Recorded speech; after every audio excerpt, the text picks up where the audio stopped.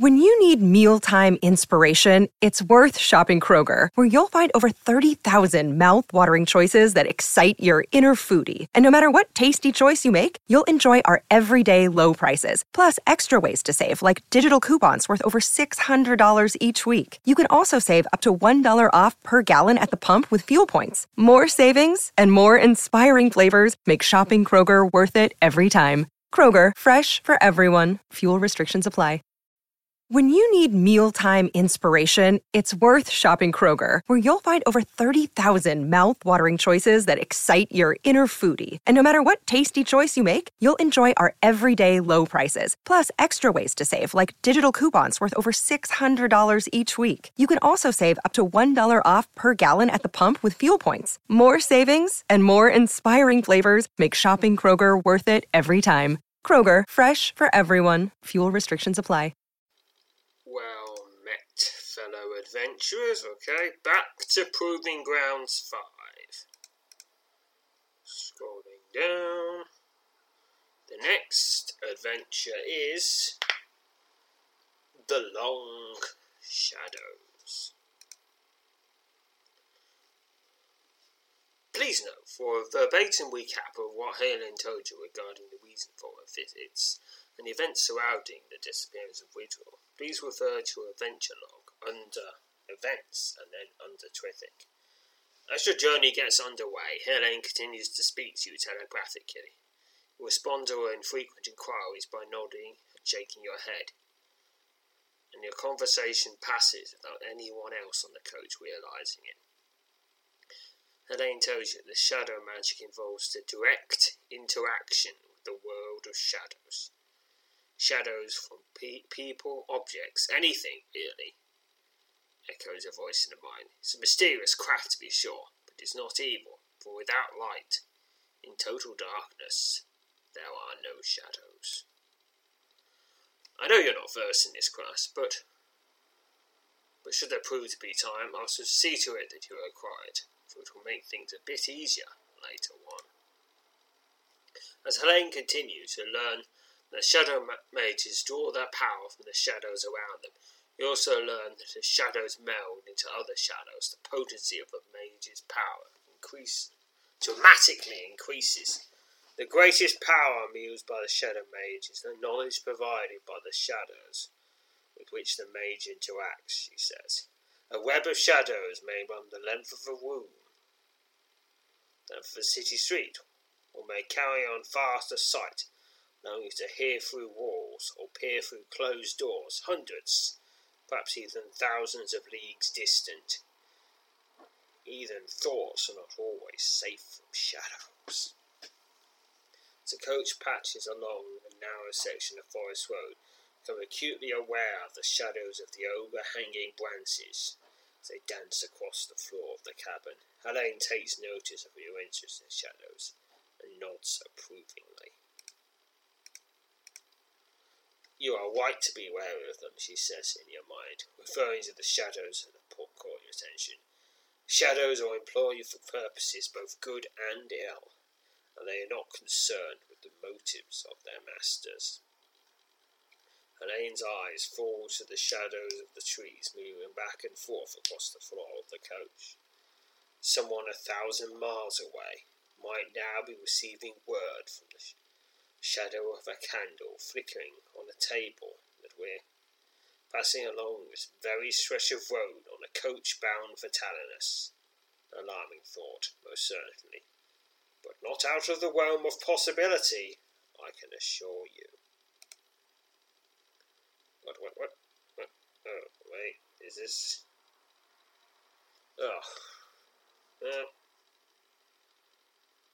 Looks like the internet's messed up again.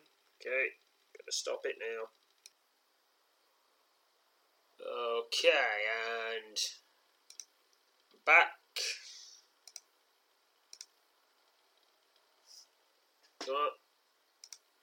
Clicking.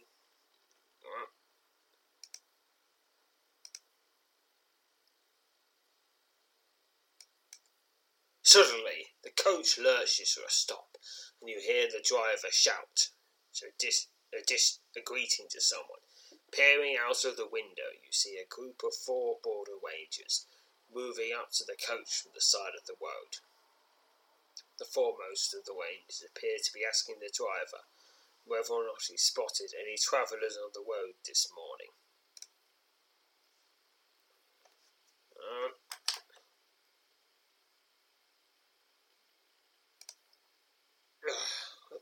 Yeah, okay, next section.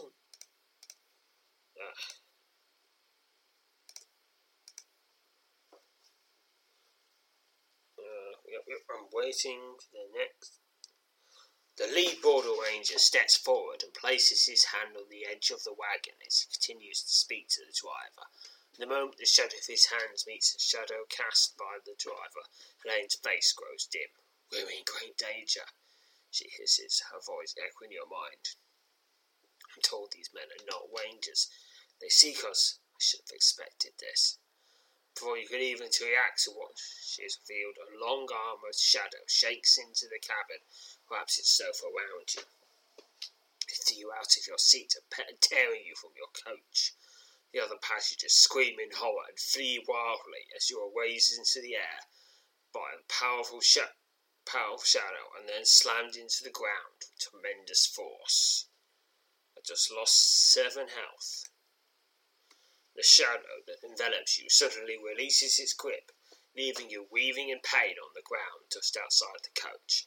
Standing over you, his heavy leather boots on either side of your waist, is the border ranger who only moments ago was speaking with the driver.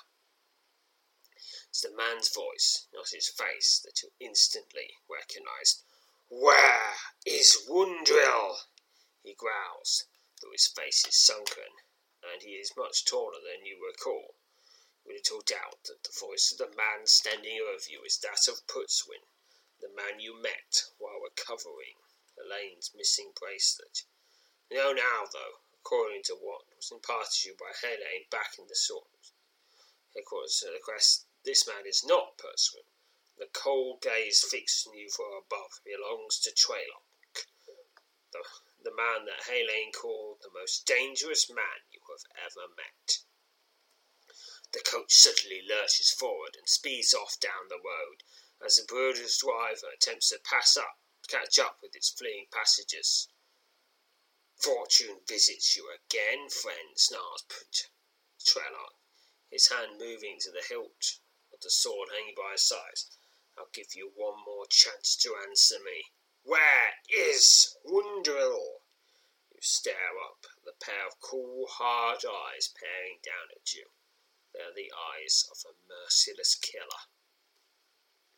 You turn to find Helene struggling to free herself from the grip of the other 3 men. Traylock mouths. "She can't help you at the moment," he grins, prodding you with the toe of his boot as you lie on the ground beneath him. "Now, tell me where Wundrill the Rat has hidden himself. Realise that to have any chance to defend yourself, you must quickly free yourself from the hopeless position you're in. So, I could use unarmed combat, thievery, or telekinesis."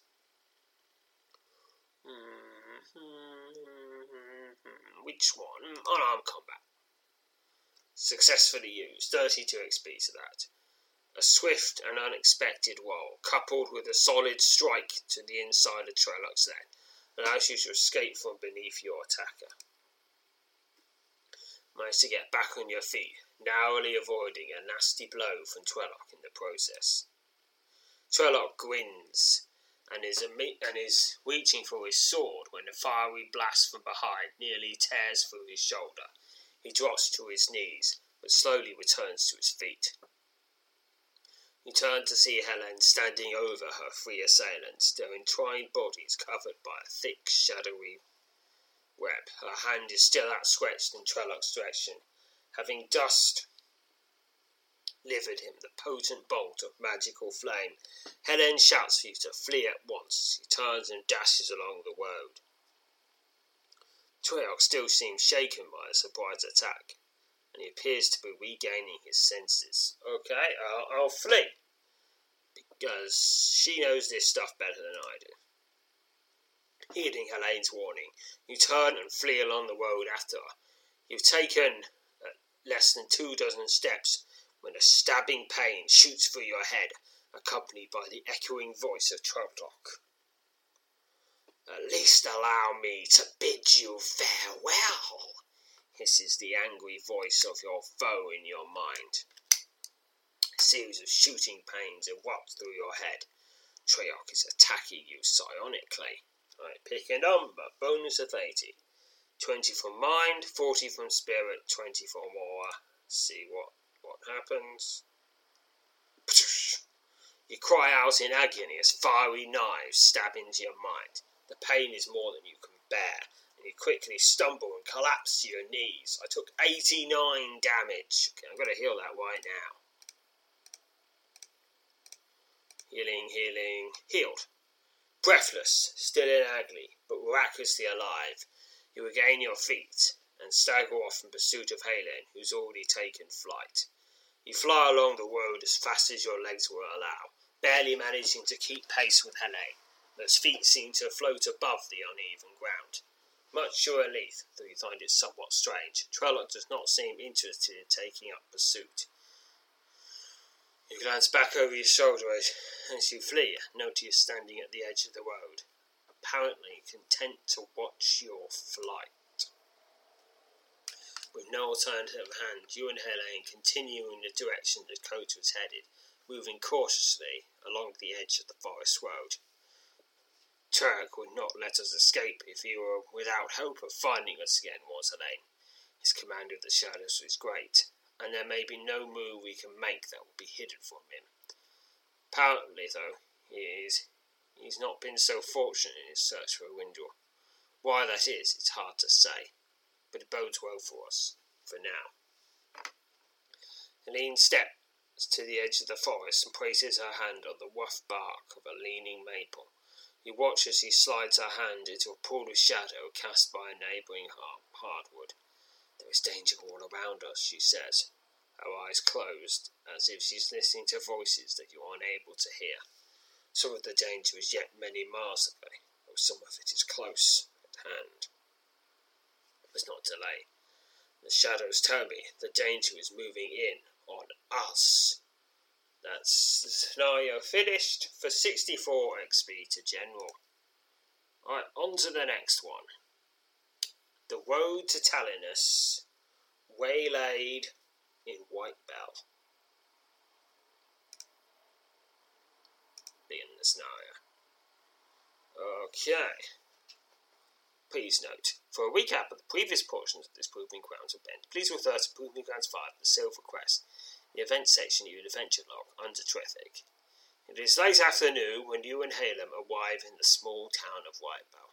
A white-haired watchman, seated on a large flat stone next to the road, greets you with a friendly wave as the two of you warily proceed along the town's narrow main thoroughfare.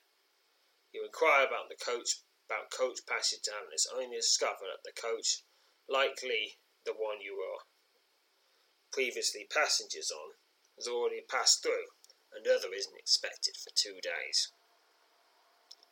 "Something in there should suit us," says Helene, grabbing your arm and pointing across the thoroughfare to the stables. "Let me see how much they get for hate hooves in Whitebell." She proceeds along the road and strides up to the stable. You trail closely behind her, your eyes alert for the first sign of danger. As Helene pulls open the main door of the stable, its broad shadow melds into her own, and a horrified look washes over her face. "Zoop! Duck!" she cries, as a near-shattering blast of lightning tears out the shadowy interior of the bar, slamming into her and landing on her back, almost 10 yards from where she was standing. Before you can rush to her aid, 3 masked men leap down from inside the stable, each of them bearing long iron rods, the tips of which are entwined with lightning. You quickly position yourself to face them one at a time. Face a masked assailant. Your masked attacker swipes at you with his lightning stick. "Oh, I go into battle rage and just trying to get to places." 38 XP. The masked assailant melts into a pool of shadow and slithers off into the gloom. Before you've had time to collect your wits, the second of these dangerous foes is upon you. Alright, fight the master assailant once more. Your master attacker swipes at you with his lightning stick. Tines of blue lightning strike you as your enemy unleashes a deadly energy attack for 12 damage. Alright, fighting, slay. 38 experience once more. The second master assailant melts into a puddle of shadow and slithers off into the gloom. You step forward and prepare to face the last of these dangerous foes. The master attacker swipes at you with his lightning stick. Vines of blue lightning strike you as your enemy unleashes a deadly energy attack for 10 damage. Alright, a deadly energy attack for 9 damage. And is slain. Another 38 experience. The last master assailant melts into shadow and is gone. You rush to Helene's side, but she's already back on her feet and appears to have suffered no serious lasting effects for the powerful blast of lightning she has endured. Soup, she suddenly gasps, motioning to the far wall of the stable. You turn and watch in horror as two massive and fearsome shadows begin to rise out of the larger pool of gloom at the base of the wall. The shadows quickly take on the shape of large, horned and clawed beasts. "Shadow beast!" she cries, moving over to position herself to face the one on the right. "We're not out of this danger yet." Okay, there's a link for shadow beasts. Shadow beasts. These fearsome creatures of shadow usually only appear at the summons of a powerful shadow mage. They normally appear in the form of a giant shadow or hulking clawed beast. They're extremely powerful and at times immune to the effects of magic. I'll just have to bash them then. You prepare yourself to face the shadow beast on the left. Alright. The shadow beast roars as it swipes out at you with its clawed hand of shadow. You feel weak as your opponent drains energy from your body. Oh, don't do that. I need my energy. It is slain. 38 XP. The shadow beast recedes back into shadows against the barred wall and disappears into the gloom. You turn to find that Helene has already defeated the beast against which she was pitted. The poor man didn't stand a chance, says Helene, pointing out the body of a man in the far corner of the stable. The man's body is almost entirely charred, and you're both certain that he met his fate at the hands of the masked men you just defeated. Wasting no time, the two of you pick out the two best-looking mares from the Woe stores and saddle them up. Helene removes a sizable cloth pouch from her waist and tosses the gold-filled purse onto the stable floor. "For the horses and his families," he says, nodding you. "Now, Zoop, I need not tell you the danger when we linger here. Let's go." You mount your horse and follow Helene out of your stable. Once on the town's main thoroughfare, the two of you urge your steeds into a gallop, passing out of Whitebelt to the east like a rush of wind. Your mare, by far the swifter of the two horses, quickly assumes the lead in the hasty flight. Helene catches up to you on the outskirts of town, tells you that about 3 miles ahead the road will fork. "We'll take the left fork," she shouts above the frantic beat of your steed's hooves. "I don't know much about the way, but it will take us through some fairly desolate country. Whether that takes us out of danger or places us deeper into it, I can't say. Sooner than you had expected, the fork in the road looms into view, and the two of you veer your horses to the left. We'd best slow them down for a bit," she says, taking her horse out of its gallop. "These two need to last us to us, or at least until we can get our hands on some fresh ones." You slacken the pace of your mare as well. "Don't know about you, Zoop," says Helene, casting a sideways glance at you, her face adorned with a broad smirk. "But I could make do with fewer of those masked men with the lightning sticks. Thought that first blast in the barn was going to be the end of me." Centuries almost came to a close in a barn. Not quite the way I've planned it out. That finishes that scenario for 128 experience to general. Alright, on to the next one. That's 10 scenarios finished so far. Alright, next up is The Road to Talinus. The Lights of Sagemorn. Alright, it's got the same message at the start of the scenario as the previous two. Heading north through the desolate corner of the countryside, making good progress, you and Helene decide to ride through the night, taking advantage of the cover of darkness. Oddly enough, we are safer in the dark, she says. The long shadows of dusk and those of dawn present more peril than the black of night. For several hours your journey along the road proceeds without incident, and much to your surprise, it was a welcome change. Your conversation with Helene is not focused on the task immediately at hand. Wait a minute. Could it be that at night half the world, well, the entire hemisphere you're on, is one massive shadow of the entire planet? Oh God, no.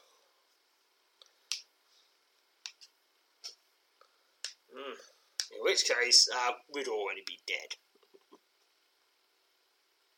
You converse with her on a wide variety of subjects, particularly interested in hearing you recount your latest adventures. Yes. Do you know that dragon I helped out? Sure would be nice if she turned up now. The night takes a turn for the worst as a series of violent thunderstorms roll in and quickly envelop you.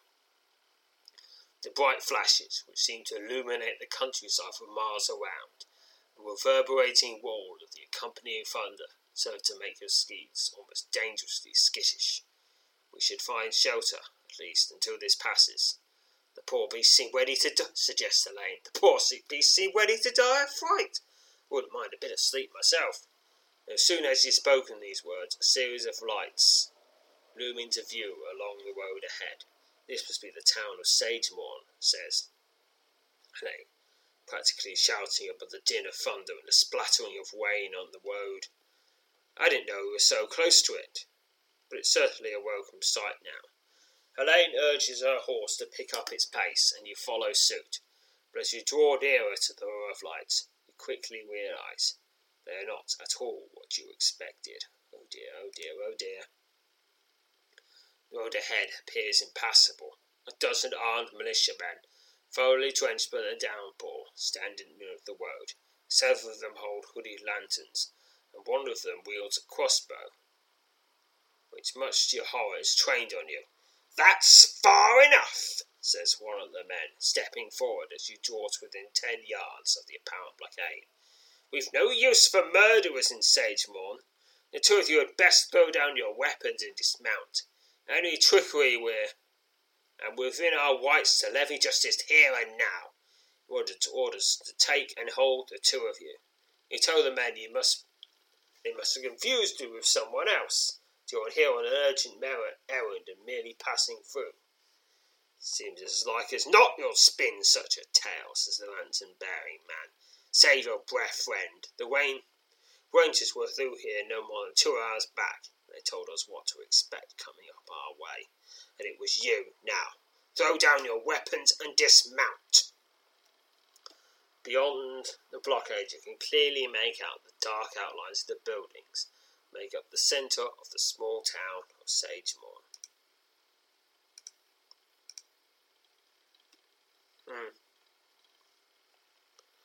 Trelloc, echoes the voice of Helene in your mind. His bored ranger's wax seems to have again done the trick.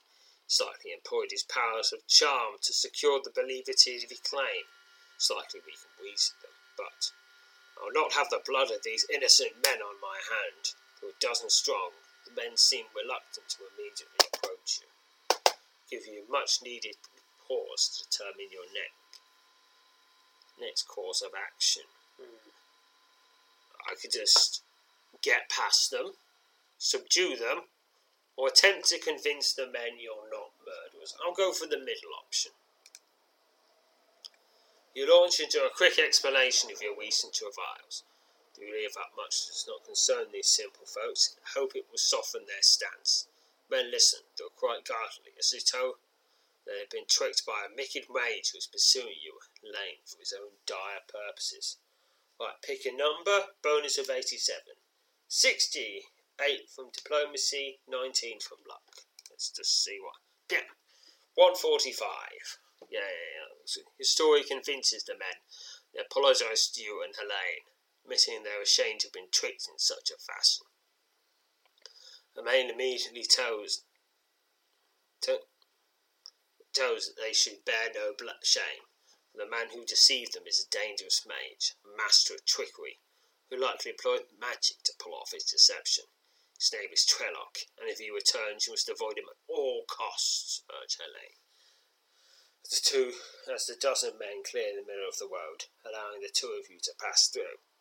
It's not likely we'll back, for it is icy after, but if he does, do not present yourself as easy targets for his wicked ploys. One of the men tells you that Trelloc and the men with him passed out of town and took the White Fork in the road. Helene thanks them for the information, and the two of you take your horse into a swift trot. As you move past the men and pass through Stathorn. Once beyond the town limits, you break into a gallop, speeding off under the flashing, bursting sky. Sagemoor rapidly recedes into the darkness behind you, and within only a few minutes, you find yourself approaching a fork in the road. The road splits to the right and the left, with no sign of any other indication to where it might lead. So I can go left, or I can go right. Woodmanship and divination can help me. I'll use woodmanship. Proceeded. You slip down from the shadow and make a close examination of the wet ground. Not far away, you discover several sets of footprints headed down the White Fork. The tracks have clearly been washed clean by the rain, showing they're less than 2 hours. Knowing the White Fork is the more likely path to danger, you must now decide which to choose to take. Okay, I'll take the left fork then. Take the left fork without hesitation, and Helene follows. Not long after the road splits, you cross a narrow stone bridge spanning a rushing stream, and pass into an area of hilly meadows broken at odd intervals by patches of thick, tangled wood. Realising that, at the moment, awareness is perhaps your greatest enemy, the two of you select a dense section of forest out of sight from the road, and find a clear spot where you hope to be able to steal a couple of hours' rest. Confident that you're far removed from Sagehorn, you settle down for a spell of much-needed slumber. You stir from your sleep by Helene's hand on your shoulder. She tells you dawn is now only 2 hours distant. I've slept just a little, she confesses, as the two of you gather your belongings and prepare to resume your journey to Talos before light. My mind has been plagued by visions both numerous and terrible. I would have thought them to be nightmares had I been in sleep scripts, but they're more like messages from afar, though I can only guess as to who has sent them. We ask her to detail the visions she has had, as she seems almost reluctant to do so. Last, upon your insistence, she relents. The vision I had was of your 3 fellow members of the Silver Crest, she confesses. Iskridar and Privina still in pursuit of Windle, but the search has taken them far from the wards of Twithwick. I can only tell you what I felt by observing them, Zoop. It did not seem to me they were merely looking for Windle, or indications were they were hunting him, as a hunter stalks his prey. Your heart skips a beat at her revelation, which quickly attempts to relay her fears. Visions I have are not always what they seem. Times they are true, but other times they are misleading. I have seen what I have seen, and for now we must leave it at that. What it means I cannot say, but I certainly feel as if there is a great deal we do not know about the business we find ourselves in the middle of. Our reverend remains the same, however. I dare say the sooner we find Nearth, the better off we all are likely to be, all of us. You leave the woods and return to the road, eager to continue the journey to Talos, and put aside, at least for the moment, the terrible thoughts that Helene's vision has conjured up. I haven't mentioned it yet, she says. She mounts her horse and urges the somewhat refreshed animal onto the road. But we'll actually be heading for a small village named Muip, west of Talos. We may find ourselves in the great city before all is said and done. You nod as you climb onto your mare and gently guide her onto the road.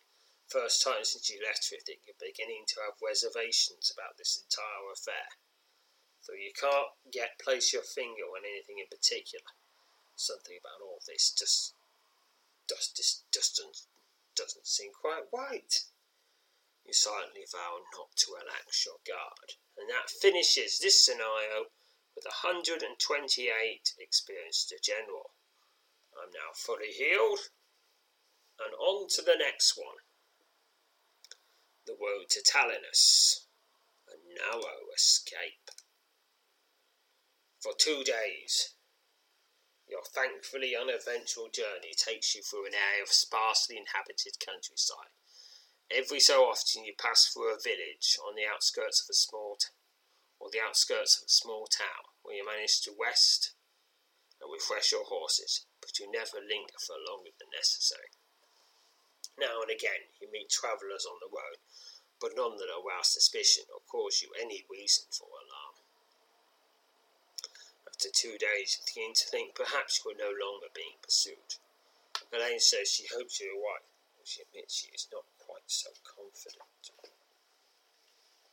It is early morning on the 3rd day since the encounter, Sagemorn, where a curious sight looms into view around the bend in the road ahead.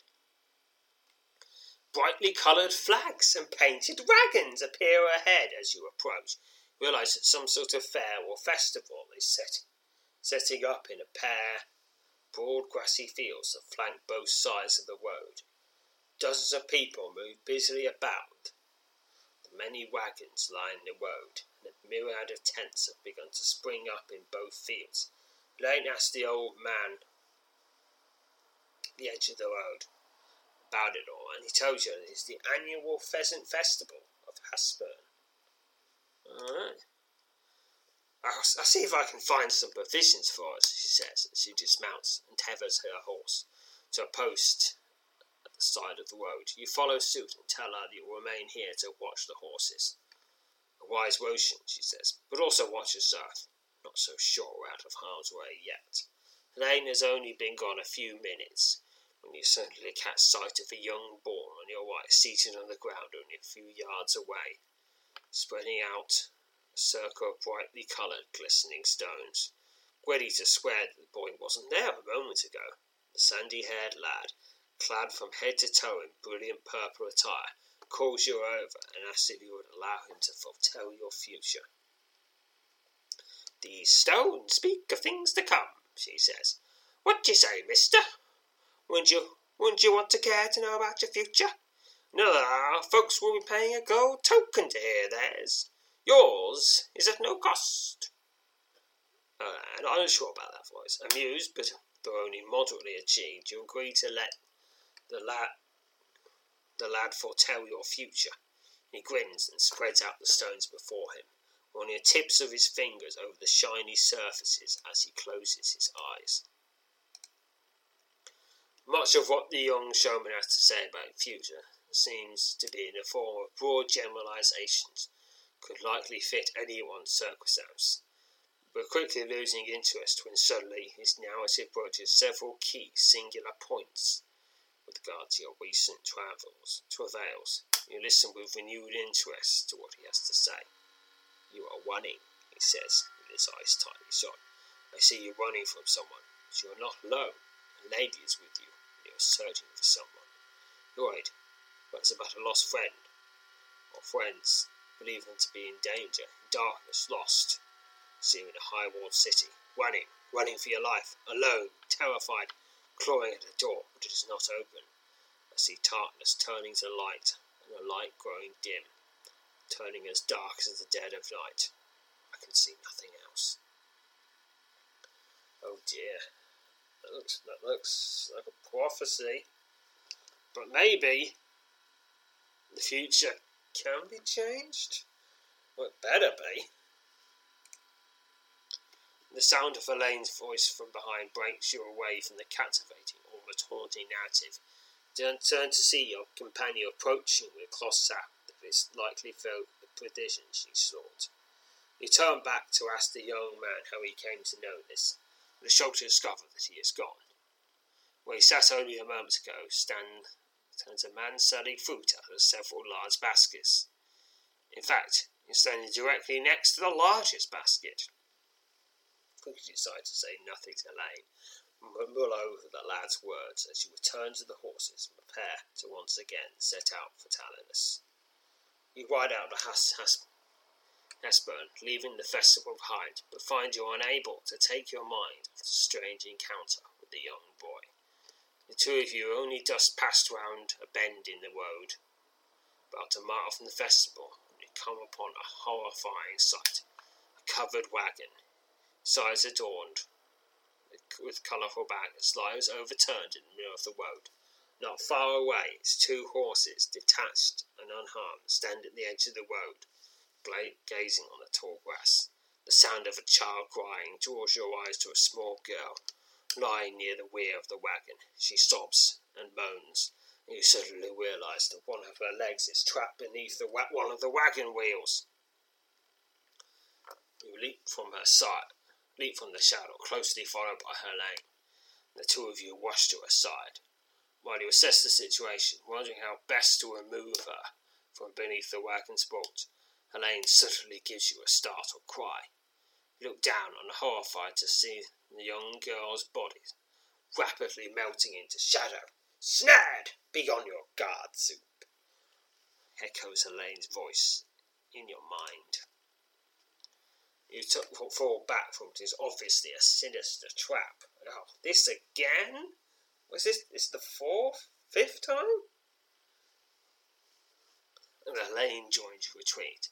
Less than a moment later, 6 masked, black-cloaked figures bound out of the wet wagon, their gloved hands tightly gripping long iron rods, the end of which are entwined with lightning. 3 of the masked men rub at Helene, leaving you to face the remaining trio. You hold your ground and bravely square off against the first of your 3 attackers. Yes, you were probably a man once, but I just go into battle rage as your masked attacker swipes at you with his lightning stick. Battle rage, slain, 14 XP. The first of your masked assailants melts into shadow and disappears, leaving you to face the second. The masked attacker swipes at you with his lightning stick. Tines of blue lightning strike you as your enemy unleashes a deadly energy attack for 13 damage. Another deadly energy attack for 12 damage, but is now slain. The second masked attacker melts into shadow and vanishes, leaving you to face a third. It's the third masked assailant. Oh, it's a deadly energy attack for 11 damage. But it's going down, and is slain. 14 XP. With no trace of the 6 defeated masked attackers remaining, you're about to suggest the 2 of you mount your horses and move off at once, when 4 more of your silent foes burst from the woods at the edge of the road. 2 of the masked men, their lightning sticks poised to strike, move on to Helene, while the other pair quickly engages you. You square off against the first of your foes. It's another masked assailant. Strikes with a lightning stick and is slain. The second of your masked assailants leaps forward, taking the place of his fallen cohort. It's another one coming up. Yeah, here he is. I'm fighting him. Your masked attacker swipes at you with his lightning stick. I'm really having an deadly energy attack for 16 damage. I'm really getting quite irked, all these master assailants. I mean, those could be added to the master assailants that I fought in Proving Grounds 1. Honestly. I'm going to develop a mask phobia at this rate. The last of your master attackers melts into a pool of shadow at your feet, which merges with the shadow cast by an overhanging tree and disappears. Helene defeated her pair of foes as well, and arrives at your side. Relation is quick, short-lived, as two black-robed figures move out of the woods. The sinister figures seem to walk as their feet don't touch the ground. Sorcerer Zoop, echoes the voice inside her head. But I'm sorely mistaken if they are among the living. These are amongst the worst of Trellocs confederates. Before either of you can act, the ghoulish robed figures thrust forth their hands in unison, releasing two wide arcs of lightning at each of you. So I could use fortification, and once I learn shadow magic, I could use that. But I don't know shadow magic yet, but I have a feeling I will learn it quite soon. So I'm going to use fortification. Succeeded for 32 XP. Hastily summoned magical shield bends and quivers and absorbs the power of lightning bolts. You and Helene survived the lightning attack unscathed. The two ghoulish sorcerers, as has been the case with all your enemies thus far, melt into shadow and disappear into the unbroken gloom of the forest. Quiet in frustration, and Helene echoes your sentiment. Your heart sinks as another group of masked men emerge from the woods, each of them clutching the now familiar lightning sticks. You count a dozen of them. Oh dear. Yeah. I would say you saw what happened to the last of them, but I don't think you have any will left with which to care. Helene retreats to your side as the two of you prepare to make what will likely prove to be a final desperate stand against such overwhelming odds. Sudden rumble turns every head along the road. Ooh. Hurting along the road. Its four wheels rumbling as its twin horse team pulls it straight for a group of masked men. It's a brightly decorated covered wagon, seated on the long plank stretched across the front of the wagon, which serves as a driver's seat. It is a diminutive figure clad in a grey cloak, its head covered by a thin cloth hood. The driver furiously urges the horses onwards. It appears he has every intention of ploughing through your assailant. The masked men quickly retreat, some of them disappearing back into the forest, while others melt into shadows and disappear. You and Helene watch in amazement as the wagon speeds through the spot where your enemy stood only moments ago. As the wagon approaches, not slowing its breakneck pace, the driver screams for the two of you to leap aboard. Helene nods, and the two of you prepare to make the jump as the wagon hurtles past. You attempt to leap aboard the speeding wagon as it passes by. So, pick a number. Bonus 128, 20 from agility, 20 from might, 19 from luck, and 69 from thievery. Let's hope that's enough. Pick the number. Yes! 145. You leap nimbly aboard the speeding wagon and find that Helene has also made it up safely. The wagon, with the mysterious driver furiously flicking the reins, continues to hurtle along the road. The wagon eventually slows, but continues to roll along the road, and a diminutive driver tosses back the cloth hood covering his head to reveal the face of the young lad who just recently foretold your fortune in Husburn. You will excuse such informality, he says, speaking in a manner inconsistent with, and indeed well beyond his tender years. But there is little time to impart to you that which you should find most useful. Who it is you seek It is not to be found in Mirrop, says the lad, looking from you to Helene in turn. You must make for the village of Grimswick in the Sorrow Hills east of Talanus. There you. How do you know who we seek? Or that we are seeking anyone, snaps Harriman. And how are we to know we can trust you? For all I know, you may be in league with those who wish us no end of ill will. With their time might prove the benevolence of my intentions, replies. You must hurry, though. As quickly as you are closing on that you seek, the net's drawing ever in around you. Look for the bitter stag in Grimwick. Who are you? Asks Helene, demeanour hardening. The young boy does not reply to her inquiry, but instead continues his curious narrative. From here to the city, you move with great peril. Two apart may one less whisk than two aside. You pointedly ask the lad who he is, and how he has come to know about your business, and why he wishes to help you.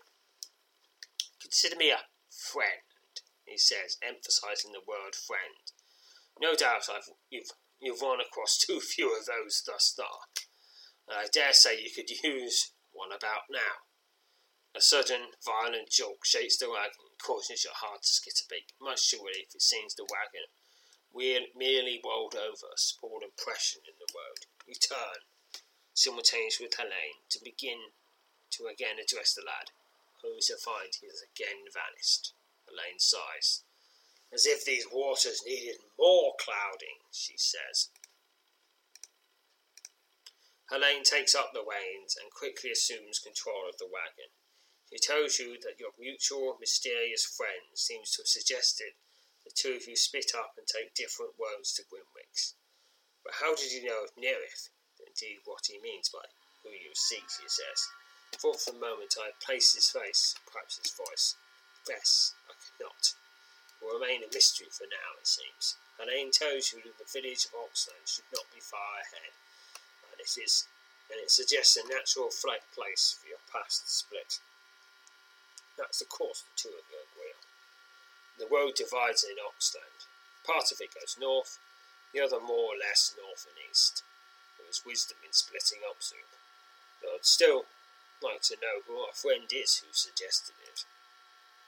It's late morning when you roll into Oxland and bring the colourfully adorned wagon to a halt before the dilapidated village stables. Helene disappears into the stables, returns short while later to announce she's traded the wagon for two able riding horses.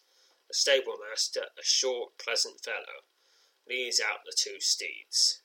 You take the reins of the fine animal and follow Helene to a quiet spot on the main road leading through the village. Began to feel more uncertain about the endeavour than ever before, and the prospect of splitting up seems to only add a good deal of grimness to what is already a daunting task. A quick glance at Helene proves that you're not the only one with such reservations.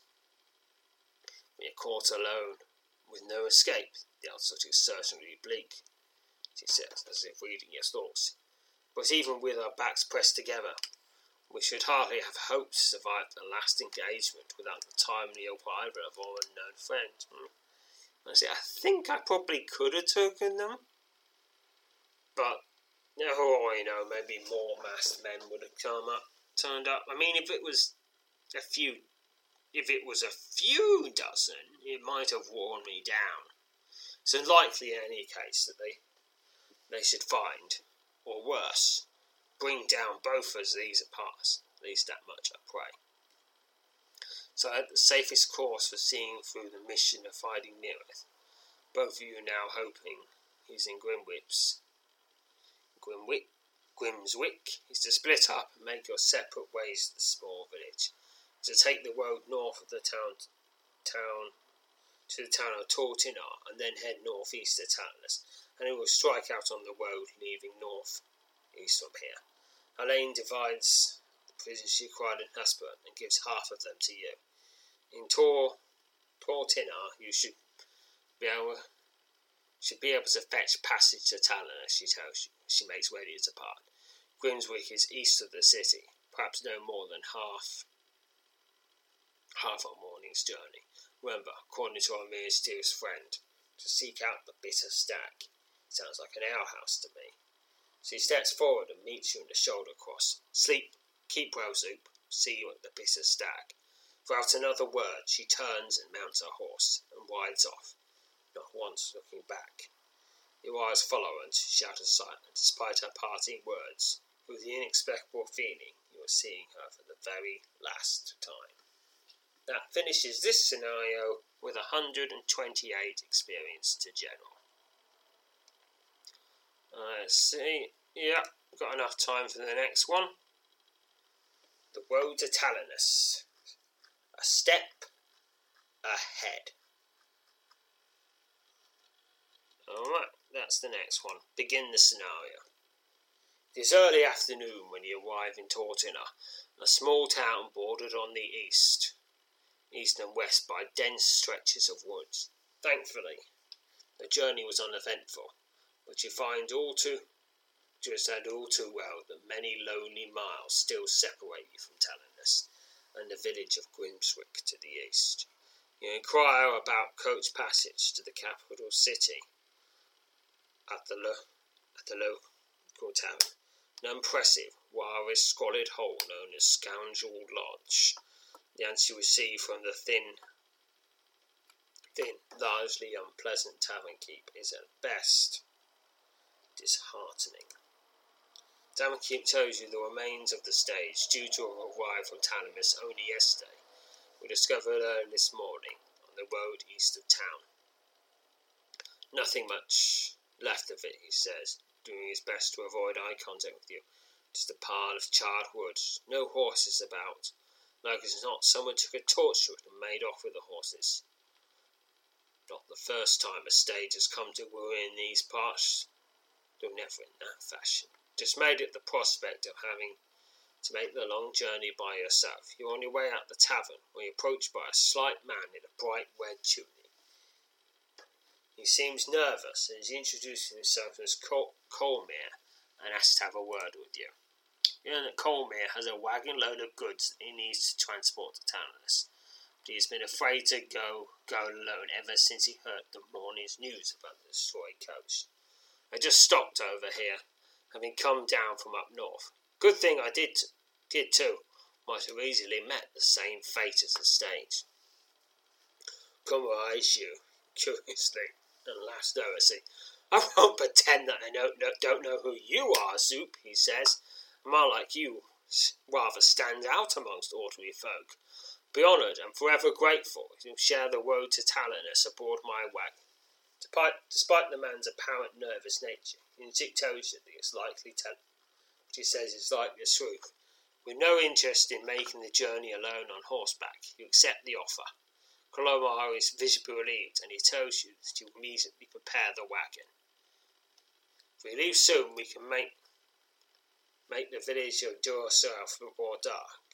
With or without you, Zoop, I've little liking the idea of travelling these roads after sundown.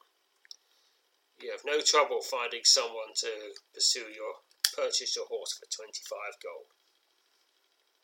The man to whom you sold the horse swiftly hands over the promised amount, and you leave the tavern only to find Colmere already waiting aboard his wagon.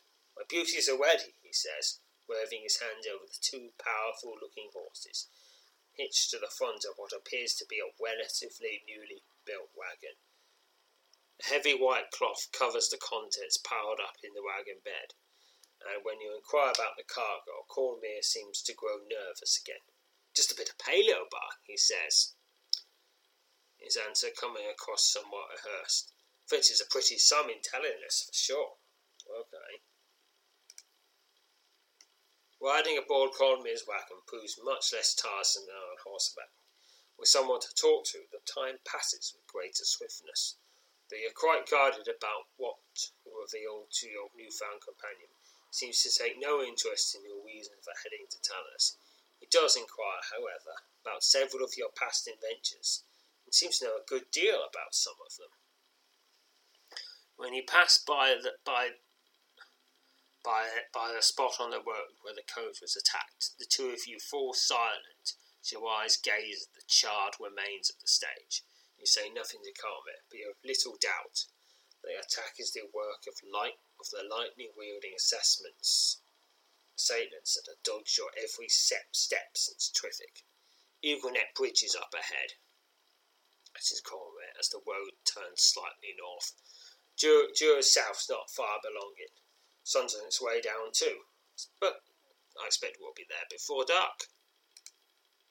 The road widens, and in the distance, beneath the shadow of an overhanging forest, make out a pair of tall stone pillars that mark the western edge of Eaglenet Bridge. The bridge passes over a swift and wide stream, and Cormair tells you that the stone structure is several hundred years old. But as you draw closer to it, you realise something is horribly wrong. 5 bodies are strewn across the centre of the stone bridge. As you pour near, you recognise the attire to be that of Tyson's soldiers. The corpses of the soldiers are somewhat charred, and your pulse immediately quickens as your eyes carefully scan your surroundings. "By the All-Father!" gasps Cormair, staring dead-eyed at the bodies of the slain men. "What devil is come upon them?" Before you can answer him, a loud crackle fills the air, and a pair of lightning bolts hurtle past you from behind, come within inches of taking off your head. Cormair emits an unflattering scream and leaps from his seat, scrambling for cover beneath the wagon. Yeah, that's the best place for you to be. You leap from the wagon as well and turn to find precisely what you expected. 4 masked men, their heads clutching the fearsome iron lightning sticks you've come to despise, leap out of the woods and whoosh towards you. You tactfully position yourself to face the 4 of them, 2 at a time. I'm facing 2 masked assailants. Oh dear, this is the first time I've fought more than 1 at a time. Oh no! Your masked attackers swipe at you with their lightning sticks. Okay, they keep fighting and are slain. 22 XP. The first 2 assailants melt into pools of shadow at your feet and slither off into the greater gloom of the woods. The second 2 are immediately upon you. 2 masked assailants. The masked attackers swipe at you with their lightning sticks. Tines of blue lightning strike you as your enemy unleashes a deadly energy attack. Another energy attack for 8 damage. Right, keep fighting. These are slain. 22 XP. A final, well-placed shot sends the last of your 4 assailants to the ground at your feet. Like the West, he swiftly melts into a pool of gloom and slithers off to join the shadows of the surrounding trees. "My word!" exclaims Cormair as he crawls out from under the wagon. "Surely those are the men who destroyed the coach. Were they even men? What devil is this? There's nothing of them left." Cormair is quick to apologise for abandoning you to fight. "You'll forgive me, I hope," he says sheepishly, "but I'm of little use in such matters. My bumbling and presence, I'm afraid, would only make things worse." You tell him that no apology is necessary. Then moving the bodies of the slain soldiers to the edge of the road, you quickly resume your journey. Cormair talks less frequently during the attack on the bridge, and he essentially is terrified, reminded not all stare the seal of your nerves, and you offer a few words of reassurance to the companion. As the afternoon progresses, you begin to take note of something curious. Despite the sizable load and the general weight of the heavy wagon, your 2 horses seem to pull it with hardly any effort. Indeed, several hours after Tornea, they're almost as fresh as when they began their toil. It's as if the wagon is practically gliding along the surface of the road. You're about to make mention of this oddity when he suddenly cries out and points ahead. You follow his finger and your eyes come to rest with a lone, dark-robed figure standing in the middle of the road. Cormair halts the wagon, and as just so, the sinister-looking figure melts into a broad pool of shadow. Out of the puddle of gloom rise a pair of terrifying shapes. Okay, I suggest you hide under the wagon again, Cormair, because it takes time to set a wagon on fire. And I'm not going to give them that time. 2 massive shadow beasts rise up from the pool of shadow and grow and stretch to an immense size before stalking along the road towards you. Shout for Cormac to take cover. Even before the words leave your lips, he is rushing to the underside of the wagon. Yep, that's just about the only place to hide. Soaring hard, your heart races. As your heart races, you position yourself to engage the first of the terrifying creatures of shadow. You defiantly battle a shadow beast.